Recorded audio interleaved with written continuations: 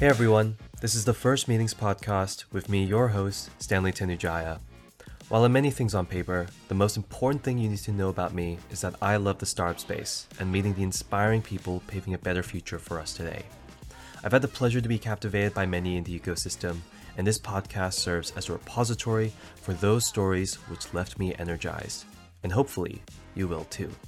In the inaugural episode, I'll be sharing my interview with Shanya Suppasiritad, founder of Rntr. Shanya is a founder on a mission to make our fashion consumption more sustainable. I met her while doing DD on Rntr for a VC competition, and what immediately stood out to me was her sheer hustle.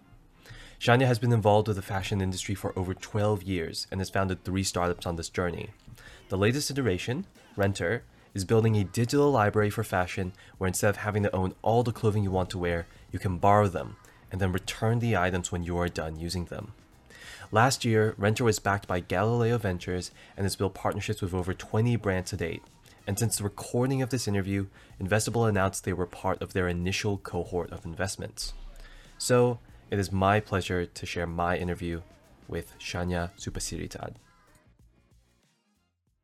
Shanya, thank you for joining me as the inaugural guest on the First Meetings podcast. It is a pleasure to have you here. Thank you. Thanks for having me. I'm excited to be here. Amazing. So now I just wanted to start off this conversation by diving a bit into your background. I believe you graduated from Bangkok University before you moved to Melbourne in your 20s. Where did your relationship with fashion begin? I guess, look, to be honest, it's begun since a young age. I'll tell you a bit of a story. So I grew up in Thailand where there's a certain beauty standard that I didn't really fit, basically, right? And I guess it's like, it's quite a norm in Thailand. You can't really be offended when people commenting on your appearance. Like, for example, for me, people constantly telling me that I need a plastic surgery or like, my skin is too dark. There's just always a criticism. And that's, I don't know whether it's just a Thailand thing, or it's probably most likely an Asian things in general. And growing up, I didn't have a problem with how I look. I really like who I am, right? And I was always funny, so I didn't have a problem getting friends and stuff. So for me, I turned into fashion really young. It became almost like an armor. So then I dress really well, I dress really loud, and then people pay attention to my clothes rather than my face or like my skin color or all of these things. So then the conversation steer away from how I'm supposed to fix my face or how I'm supposed to look like. And then it became about, talking about my clothing, talking about a sense of style. And I guess that's kind of how my relationship with the fashion started. With my wardrobe. It became my armor, became my best friend. It essentially became my second skin. Like every single day I can choose who I want to be on those particular day. And I guess that's just kind of like grew from there. I built my confidence up from, using a different clothing. Yeah. Wow, that's amazing. I think if I remember correctly, when you first came to Australia, so actually you graduated from Bangkok University. What made you think to make the jump to Australia? Actually, I came to Australia to study English, and for some reason I just decided like, well, this is an amazing city in Melbourne, and I was just like, I really wanted to stay. And at the time, I was kind of like, I love cake. I love eating pastry and cake. And I was just like, you know what? I'm going to become a pastry chef. So my actually first introduction to the city is actually I was studying patisserie, and I was a pastry chef for like 4 years before I even, stepped into the fashion industry. And yeah, I just think Melbourne was just a really cool city, and I just fell in love with it. Amazing. So tell me like what the journey was like when you touched down in Melbourne, you learned to become a pastry chef. At what point did this concept of fashion become a sort of career path for you? So fashion has always been almost like my thing. It's like attached to my my identity. per se. I never really thought of it as a career. So it's kind of like I came to Melbourne, wanted to be a pastry chef, and I work in the chef industry, in the hospitality industry for 4 years, and the hour was pretty insane. It was kind Mm. of, like at one point there's like a week where I didn't see the sun. I'll go into the kitchen Oh, before wow. the sun's up, and then I'll get out after the sun's down. So it was kind of like, wow, the hour was really overwhelming. And I was just like, oh, I need a little break because I was starting to lose passion. Hmm. And you can't, like when you're making cake, when you're making something that people are supposed to enjoy, you just, you kind of like, you want to love it. So I wanted to take a little break. So I was looking into, okay, what else can I do to step in really quickly? Um, and then that's when I took a short course for the fashion business thing, and then I realized like actually it felt a little bit more right. So that's when I started to my own label. I actually became a fashion designer at first in 2009, and then and I think that's when my journey to started to really realize that like, wait, actually making it all the way through in the fashion industry as as a designer or having your own label is actually quite challenging if you want to do every single thing right. Mm. I have a connection with manufacturer in Thailand, so because I also speak Thai, so for me that was kind of like I want to pay people properly, I want to get the Mm. best quality of fabric, and I was traveling back and forth. I was trying to do everything properly, but then also keeping the cost down so that people like myself who didn't earn a lot, like just an average Hmm. salary people, can actually afford these good clothes, quality clothes, right? A couple years in, I realized very quickly that this is really difficult to do. It's just like almost not possible. And for me at the time, I was kind of like, oh wow, I don't really know. Basically I was like, the label was selling but I couldn't really pay myself, so I was like also having a full-time job. And then at that point I was kind of like, is it really my passion to be a fashion designer? I think that's like I step back a little bit. I am a creative person, so then I pivot into become a fashion stylist, so then I can still help people find clothes apart from my brand. What else you can wear, you can look nice and all of these things, right? And I think that was like the highlight of my career. I was having the best time. I was actually spending other people money every day, uh, taking people shopping, making like people feel really confident within the short 2 to 4 hours. Essentially it's like we like people that come to me aren't always the rich and the famous. So Mm. they like average people that have problem with their sizing, or like they move into the career, they have a promotion, didn't really know how to dress for that position, and all these things, right? And then within the short 4 hours, I can actually transform someone confident to make them feel like that's a version of who they wants to be. And that was amazing. Fast forward 2015, the documentary True Cost came out. I That was like Friday night for me. I was like, came home with a bottle of wine. I was like, I'm gonna watch a fashion documentary because I am in the industry and I'm fancy. So I sat down, watched the documentaries, and literally like 2 hours in, I was in tears. I had no idea of like the damage behind the scene of what was happening, and I felt responsible because essentially I was one of the main facilitator, right? Mm. Like every day I tell people to go buy new clothes for that quick happiness. And I was also feeding it off that as well. So I think after that, that was a moment in my life where I kind of sort of like, wait, are you going to wait for someone else to fix this, or can you be part of the solution? And I think that's when we started to look into what is actually the problem, like how can I fix this on a larger scale, essentially. Yeah. Yeah.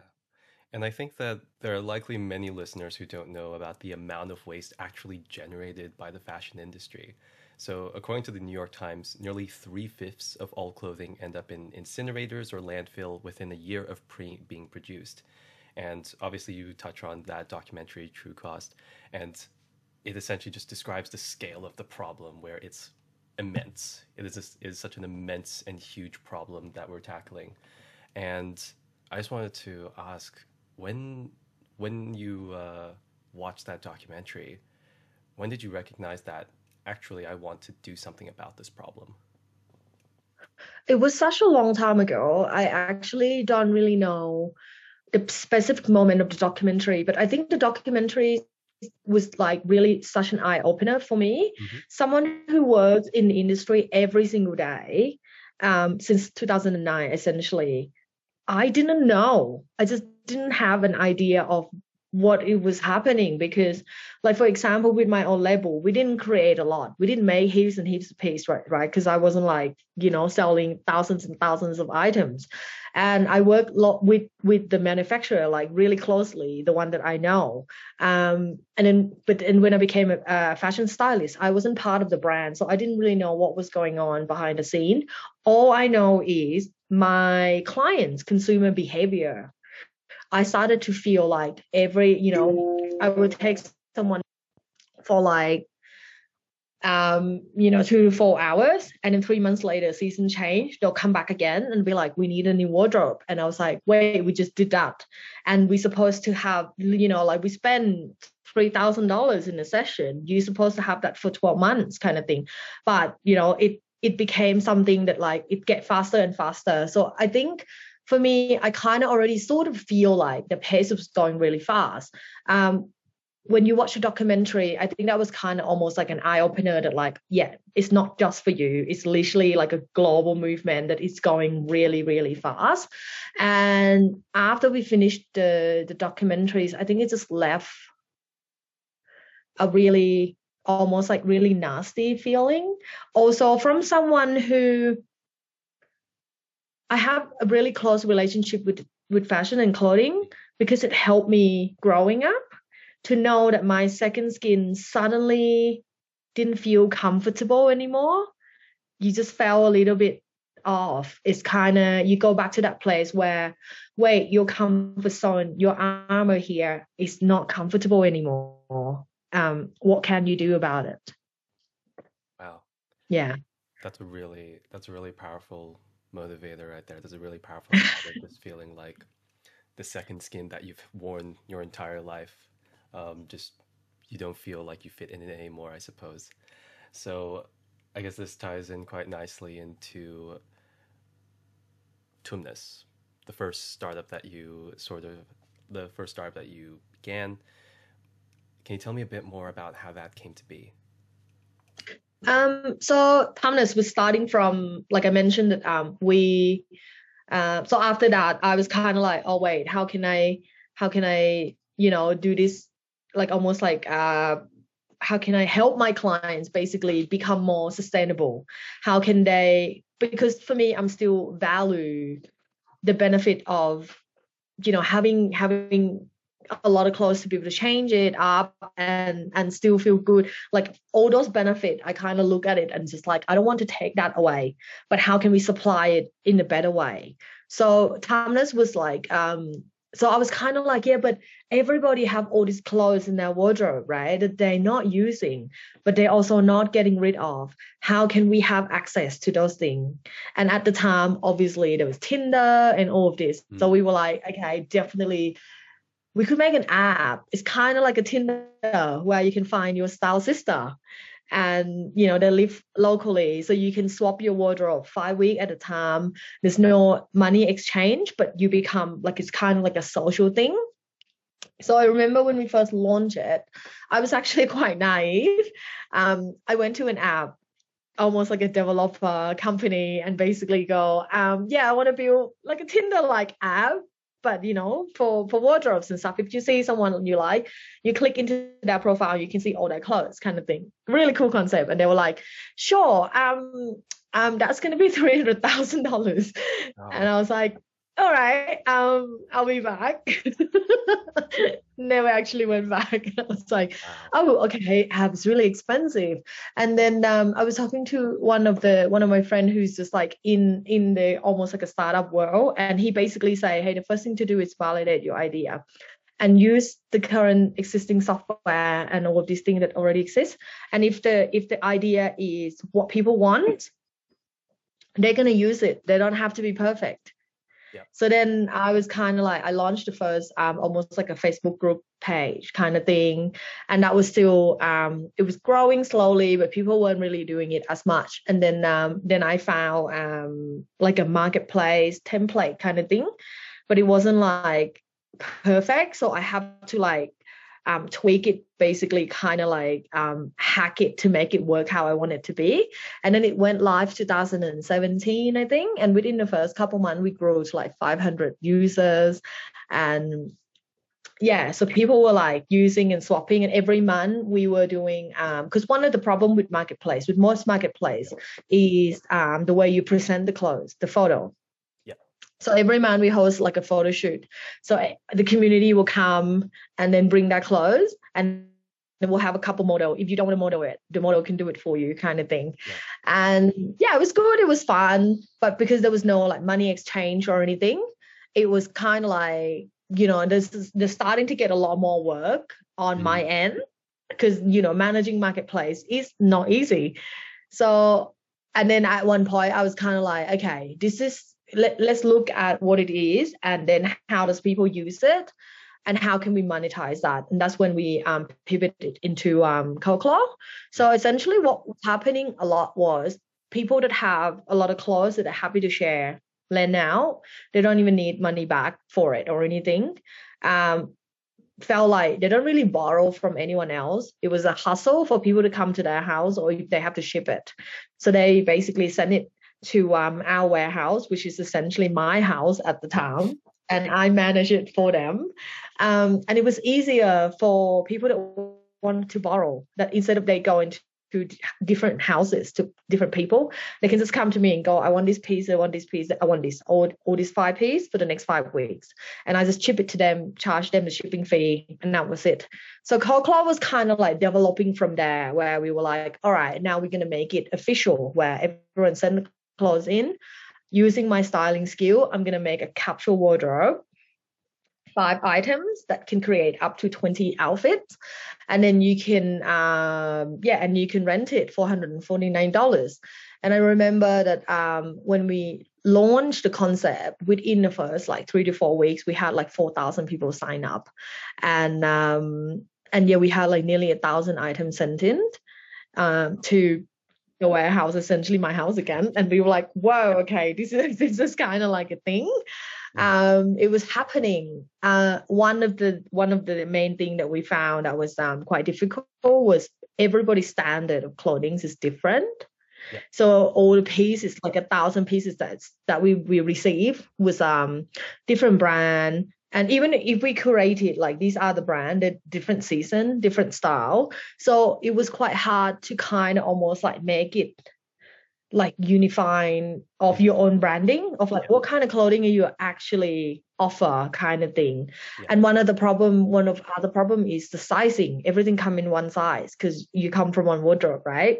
Mm-hmm. So then for us to be able to scale massively commercially, we need so much stock. Because if you're size 8, like you're gonna want so much option in size 8. And if you're size 10, you're gonna want so much option. Mm-hmm. Then I was kind of like, I met my ex co-founder. Then at the same time, we were like step back a little bit from both of our business and kind of like, is this exactly what we're trying to do? Try to look back and like, what are we trying to do? And we both realized that marketplace consumer is powerful, but if we're not able to enabling fashion brands to change their behavior, we're not going to change the industry on a larger scale, because it's just too disconnected part. The consumer can just do all this re-commerce, rental, resale, secondhand, do whatever they want to do, but the rate of fashion brands producing remain the same and increasing. They're not connecting. So it doesn't matter how much we buy secondhand, it doesn't actually stop the overproducing problem. So that's when we kind of like, all right, let's find a way to bring brand into this economy. And that's when we launched Rntr. Wow. Now, there was a lot packed into that answer. And that, I was going to say, did that even answer the question? No. No, no. Um, I think you already went through the full journey and evolution from Tumnus to Koklo to Renter, which I did have planned. But I think there was something really interesting that I think you just slipped under the radar when you were told this will take $300,000 to make this marketplace. And then you're like, nah, you just mentioned quite offhandedly, oh, there was this marketplace, there was like this existing tool. I sort of hacked at it, and then they made it out. Do you have a background in technology or anything? What do you mean by you just like hacked it and then it just worked? Oh, no, I don't. I don't have a tech background. Um, I I'm not a coder or anything, but I'm a researcher, and I'm also like when I dig my hand into certain things, it's like if I wanted to learn something, I can spend weeks to try and learn and understand it. And we have so much tools these days. It's like literally anything you want, like you can actually make it happen, right? So it's just all about research and making sure that you try and try and just sit in front of the computer and like, well, this work in this aspect, this work in this aspect, how do you get those two to talk together? And if you can't do it yourself, you go online to like places like Upwork, you go online to like find all these freelancer that they can tell you whether that's possible, that's not possible. So I think it's just, I don't know, it's just a natural thing of I don't even know if it's a natural thing of a founder where you just solve problem. I don't have $300,000, but it's not, it shouldn't stop me from launching something that I believe is going to be successful, or something that I can eventually raise $300,000 to actually build it. Yeah. So I guess that was yeah, kind of, yeah, something you just learn. You can just learn. Yeah, no, of course. I think you touch on this point about how founders are, at least to me, founders are this rare breed of people who, in spite of the odds completely being stacked against you, of trying to disrupt like the momentum of an industry or disrupt the momentum of like something as massive as fashion, um, you still do it anyways. So I think that's really quite a phenomenal trait that you have. Uh, on that note, though, I am interested to know about the sort of like when you came across these roadblocks. So you mentioned like meeting your ex co-founder, and then obviously I believe you started Tumnus by yourself. Yeah. So, well, Thomas, with I did have four other founder, but Mm. they do slightly different things, and I was pretty much like almost like the driving force. Yeah. And I guess it's like we were working together for about six to 9 months before we found a solution that like we can launch this thing. But I think because everyone's kind of like sort of like die down because they were like, oh, this is taking too long. And I guess they were probably almost like believe in my passion, and they just wanted to help within that skill set. Hmm. But yeah, I don't think they were intentionally like, none of them wanted to be a founder. Yeah. No, Yeah. that makes sense.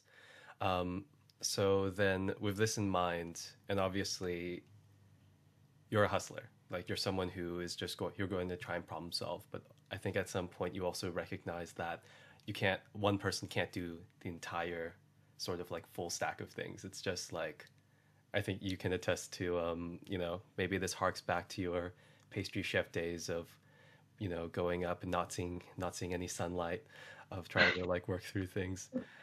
How did you meet the team, or at least how did you meet the first few people for Renter? Rntr. I met Natalie, who was my ex co-founder. I think it was one of my colleague, and yeah, he introduced us because it's like he met her and he was just like, God, you guys have incredible passion in sustainability and in the fashion business. You guys should just meet and talk. And at the time, I wasn't even looking for, because at the time I was launching Coco, like we launched and it was successful. So I wasn't even looking for anything else. I met Nat and we sat down and we both have like really big visions and stuff. And we were kind of like, there's a lot of crossover. So then, and we got along really well. We have slightly different personality skill set. So we were kind of like, oh, and a week later, we text each other and be like, hey, should we like have a chat again? And just to see whether, should we give it a try? Like, like tested out whether actually if we were to join force, what would that look like? And we kind of do that and that. And then at some point, I think 2019, toward the end, we did make that call. Nat closed her own startup, and then I decided to pivot Coco and move it into Rntr, and it was just Nat and I at the moment, at the time, and both of us were not co-tech founder, but we have almost like a slightly different skill set. I'm really I almost more like a B2C consumer behavior, and that background was from fashion brand, so she was a buyer, so she was kind of like really know the inside and like inside out of the fashion brand business. So then we kind of like develop a few idea of what Rntr could look like, because obviously the button, it didn't exist anywhere. It was like people didn't, the re-commerce is always a separate website, always a marketplace, and there was not really a template for us to go, oh, it's successful somewhere here, let's just copy it and make it successful in Australia. And that's usually what startup is kind of like. You see it, oh, it's done really well here in New York, we can make it happen here, and then we can, but that didn't really happen. So for us was kind of like, if like imagine if you were a fashion brand, how would you like to offer this service kind of thing? And we kind of like sort of develop a few ideas from there. And we met our first employee, who's now become like one of my most important person, Lisa. Yeah. Later on, so she was the next person that joined force not long after Nat and I actually launched Rntr. Lisa was working at Australia Fashion Council in this like almost like a tech lab sort of area. So what she does is she has a program where a lot of Australian brands who's connected to Australia Fashion Council will have access to all this like tech solution that will help their brand grow in a more sustainable way. And Lisa came across Rntr, and she was like, this is going to be one of the solution that I'm always going to introduce it to all the brand, because it's legitimately like, it's making you more money, is actually keeping your data, keeping your customer data. Like it works, it perfect for brands. So then we talk a few times, and she's like, how can I help? So then she started, even before she's joined us full time, she was just kind of like, I'm gonna start making introduction and all of this. And not long, like I think about a month or two in, we were kind of like, do you want to come join us? Because we can see that you really want to drive this with us. And then after Lisa joined us, not long, Nat also have this another startup on the side, which is a digital fashion. And it was taking off at around the same time as Rntr. And unfortunately, we sat down and talked, and was kind of like, you're gonna need to look after it full time, because it's like, it was growing. It's the same as Rntr. It's gonna require like a full time dedication kind of thing. So you can't just do half and half. None of it is going to be successful. So we decided to like went separate way. It was slightly sad, but we're good friends, and and I mean, like we still talk all the time, and like whatever we can help each other with now and then, like being a founder, sometimes it can get quite lonely sometimes, because you just kind of sort of like you're just holding on to all of this like problem that you have running the business and all the roadblocks and stuff, and sometimes you run out of creative ideas, so you just need someone to bounce that energy, that ideas. So 100% recommend it to anyone that want to start a startup, that like have a co-founder if you can. And I think I think that you make a very like good point about how founding something sort of feels like a lonely journey, sort of like a journey where you're just like, sometimes you're just like by yourself working on a problem, obviously with a team, of course. But when you're the sole founder, it can be a bit challenging. It can be, well, it's not a bit challenging, it's very challenging.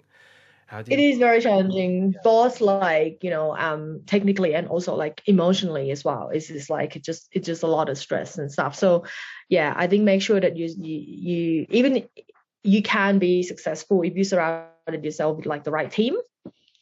Yeah, your founding team, amazing. Like you gotta get it right. And advisory team, super important. Mm, And as well as like investor, you're going to want someone who you can go to and be completely transparent and just go, I've hit a roadblock, I need help now. yep. No, Yeah. 100%.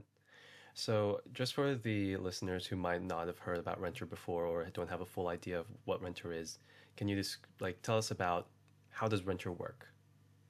Yeah. Rentr is a re-commerce rental and resales inventory software. And that's enabling fashion brands to rent out and resell their product directly on their own website. So we integrated a button right next to that add to cart button. As a consumer, you can go to your favorite brands and be able to buy brand new, rent, or buy secondhand in one place. Oh, and does is rental is like the rental model more sustainable than essentially the current way that we consume things? Well, yes, and also it is, but then also it's also talking to a different audience that brands is currently not talking to. There's people that don't want to commit long term, people that just want access to things, and people that are passionate about their footprint. So then there's no reason why brand can't take ownership of all of that, because essentially the e-commerce market that exists as it is, it's just benefiting purely from all the brand marketing, all the brand IP, all the brand item, designer item, Yeah. without brands actually taking a cut, essentially. Mm-hmm. Yeah, no, So I guess for us, it's just like, the best place to buy your favorite brand secondhand, it is on your favorite brand website. Like, why do we need to complicate it? Like, you should be able to go in one place, buy brand new, rent it, buy secondhand in one place. yeah. No, no, I think that's phenomenal. I remember, so just as a bit of background for the listeners, I first met Shanya because her Rentr was one of the companies which we had the opportunity to pitch for this venture capital competition. And there was this really when there was the AMAs. There's sort of like the AMAs with each of the founders, and essentially we all had the pitch deck prior for these three startups. We went into the AMAs. They're 30 minutes, and when we jumped into Rentr's one, and we met Shanya for the first time, I had 8 questions prepared. My friend had 12 questions prepared. Other teams had like pretty much all of these questions prepared because we were so impressed by the pitch deck and the thought to ourselves that this has there's real like footing underneath this idea. And Shanya stayed for not 30 minutes, she stayed for 58 minutes, answered all of our questions, was getting grilled left, right, and center. It was nonstop grilling for like an hour, and it was one of the most incredible, just sort of like AMA sessions that I've had the pleasure of being a part of. So when it comes to rent, and I'll actually tie this into the next question of when my background is in sustainability. So I'm a renewable energy engineer. I currently work at a software sustainability startup. My job is essentially to help companies reduce their carbon emissions, measure and reduce carbon emissions. And so when I saw the sustainability page on the Rentr website and I saw all the things that you're already doing as far as like sustainable packaging, carbon neutral, like transport network, all these things, it just immediately lit up in my head. I was just like, okay, you have put an incredible amount of thought into this. Can you tell me about sustainability and what Rentr is doing to be more sustainable than the rest of the industry? It's definitely, we're just at the beginning of our journey in terms of sustainability. There's so much that we don't know yet.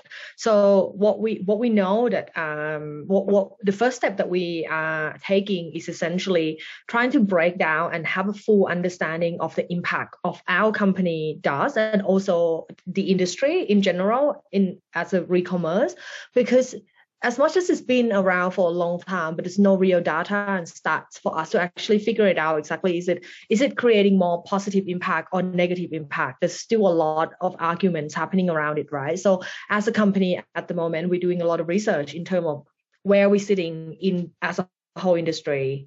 If a consumer rents something, does this actually stop them from buying something? Or was it footprint impact of one garment being made and one garment being rented 10 times? What is that? So basically, along our journey, as much as like we're trying to make it, commercially successful, as the foundation of our company is sustainable.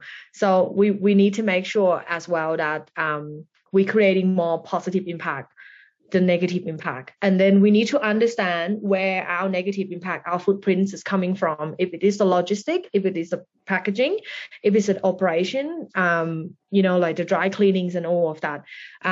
Those are, I don't want to use, I'm not going to say that it's easy, but it has a lot more chance to be improved as the economy grow. So the transportation, we can use all the carbon neutral at the moment, carbon neutral fleet, or eventually it will all become electric fleet. So basically you can improve those technology along as the economy grow and the logistic industry grow. That will help us as well as the dry cleaning.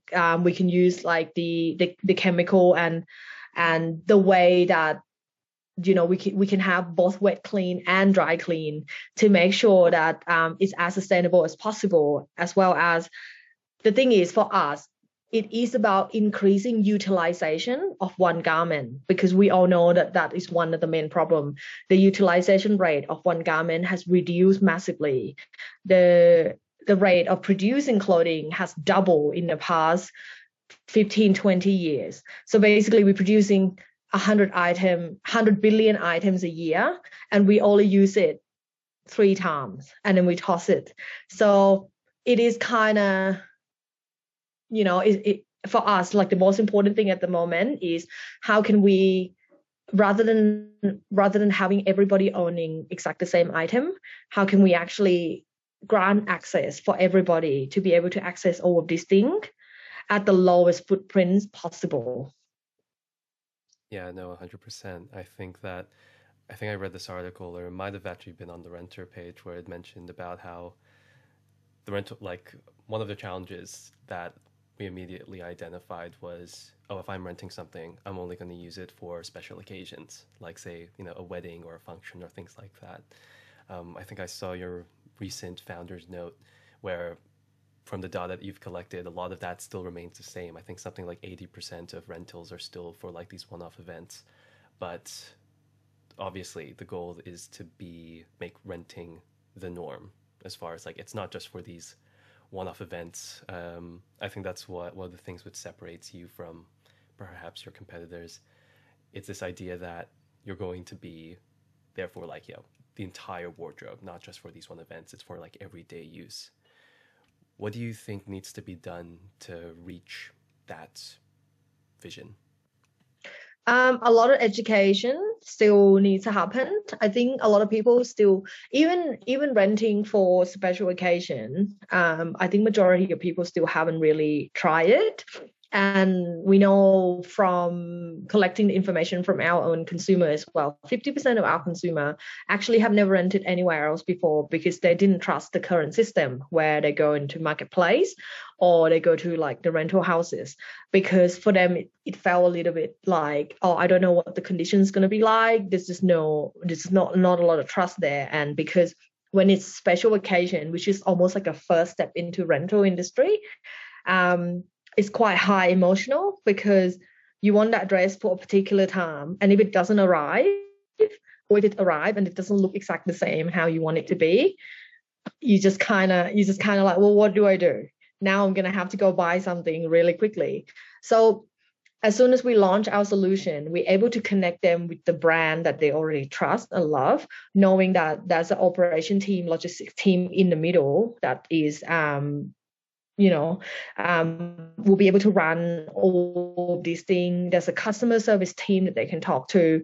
Literally 50% of our customer have never rented anywhere else before. So for them, it's just like as soon as this available on the fashion brands, they will jump on and give it a try. So for us, it is about getting our button on as many fashion brands for them to give it a try, give it a chance, connect to your own consumer, and then educating people, try it for a special occasion, see what it feels like. Yep. And then the next step would be try it for seasonal, especially for something like jacket and coat. And if you live in Sydney, you get cold for about 3 months. So then, and it's get really cold for about 1 month. So maybe, try renting 3 different coats in a whole season. And then the next year, you do it's exact the same thing. And I think, or even rent 1 coat and then keep wearing what you already have as well. So I think just to give it a try, step in the easiest possible way, or even holiday wardrobe. Like I'm currently on holiday at the moment, and I found, renting holiday wardrobe is like the best thing, because you normally don't wear a lot of these things at home, because you're in a different climates, and it's perfect to pack like 5 pieces, and then you make sure that 5 pieces work together. So you've got like a really light wardrobe that look amazing. Yeah. Amazing. Yeah, no, I actually just came back from a short holiday, like down to Melbourne. So I'm based in Sydney, went down to Melbourne, and I was thinking to myself, it'd be really nice if there was like a men's collection for me, like if when I like came down. So I'm looking forward to potentially an expansion in the near future for that. But Yeah. yeah, that's phenomenal. So I'm listening and I'm thinking about like, okay, so there's brand acquisition, there's this what's it called, this education piece that you need to push for consumers. What does the next 6 months look like for Rntr? Next 6 months is it's probably like almost could almost easily be the most important 6 months for us as well, because we've got quite a lot of exciting brands in our pipeline at the moment that once they're launched with us, I think it's going to change almost like the consumer mindset and the industry in general, because we've got quite a few leading brands essentially that's going to come on, and that's when the industry is going to see that, oh, wait, okay, so these guys are doing this and they're doing it really well. So hopefully, that's when almost like a tick from us for like, we're going up to the next step, basically the next 6 months. We've got all this incredible brand. And also, as mentioned, that at the moment, we're live with Rntr, which is rental. And in the next 6 months, beginning of next year, we are launching a resale integration platform. So essentially enabling fashion brands to have their own resale page, where as a customer, when you buy something from the brand, 3 to 6 months later, you can tick the box resales and it's populated back on your brand. And so people can come to the brand and buy it, off you directly as well. So essentially having like, for example, brand that some of the brand partner that we're talking to at the moment have insane amount of community on Facebook Marketplace, like Facebook group for particular brand like Camilla and Mark or Zimmerman. All of this is like, transacting every day, and there's no reason why they can't transact on the brand website. There's no reason why they can't keep their community within their own platform. They have a perfectly beautiful platform that they've been marketing and trying to get people to land on it. So we're launching the resale integration in the next 6 months. So that's very exciting. That's phenomenal. That's amazing to hear. And I think I just want to begin to close this interview on a bit of a more reflective piece. What advice do you have for any young person who's hesitant about founding their own startup or following a passion of theirs? I mean, there's so many advice you can give a person, right? Because I think one of the main thing, really find your reason. I think, really, really understand what you're doing it for. Like it could be, like you're passionate about a problem, or you see the gap in the market, or you just want to make lots of money. like fully be honest with yourself and fully understand what you're trying to do will help pave the way exactly how you want it to be. There's no like right or wrong answer why you want to start up something. If you see a gap in the market, that's almost like the best thing, right? Because you see something that no one else seen. And I think just also to realize, and I know that a lot of people probably started to realize this, is there's no overnight success. Like overnight success doesn't exist. It's actually, like you only suddenly hear about this person, they become famous overnight. But if you really look back into the background and how the journey become, you probably need to realize that like there's just no quick win. It is part of your journey, and there's no guarantee win either. So you're gonna want to enjoy it, and you're gonna want to also understand that if I don't get to like what I ultimately want from this, what else can I get along this journey? And I think that's probably one of the more important thing. Make friends, connect with people. It's gonna lead you somewhere you just don't know yet. So, and also, you don't always have to start something either. Just be part of something is also really quite powerful, because it's like, even though you didn't start it, you can also be quite a crucial part in that like startup team as well.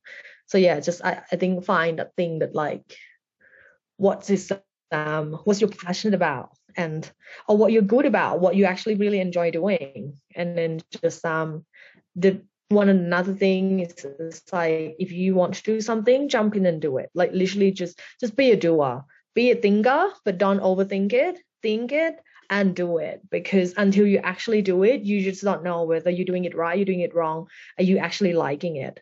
Yeah, so I think that's probably how I've been doing things anyway. So yeah. Amazing. Thank you, Shanya. Thank you so much for being the inaugural guest of the First Meetings podcast. Thank you. Thanks so much for having me. And that concludes my interview with Shanya Suppasiritad, founder of Rntr. I wrote an in-depth article on my blog which dives into the scale of the fashion problem in greater detail, linked in the show notes. If you'd also like to follow and support Shanya on her mission to make fashion more sustainable, Rntr's website and her LinkedIn are also linked there.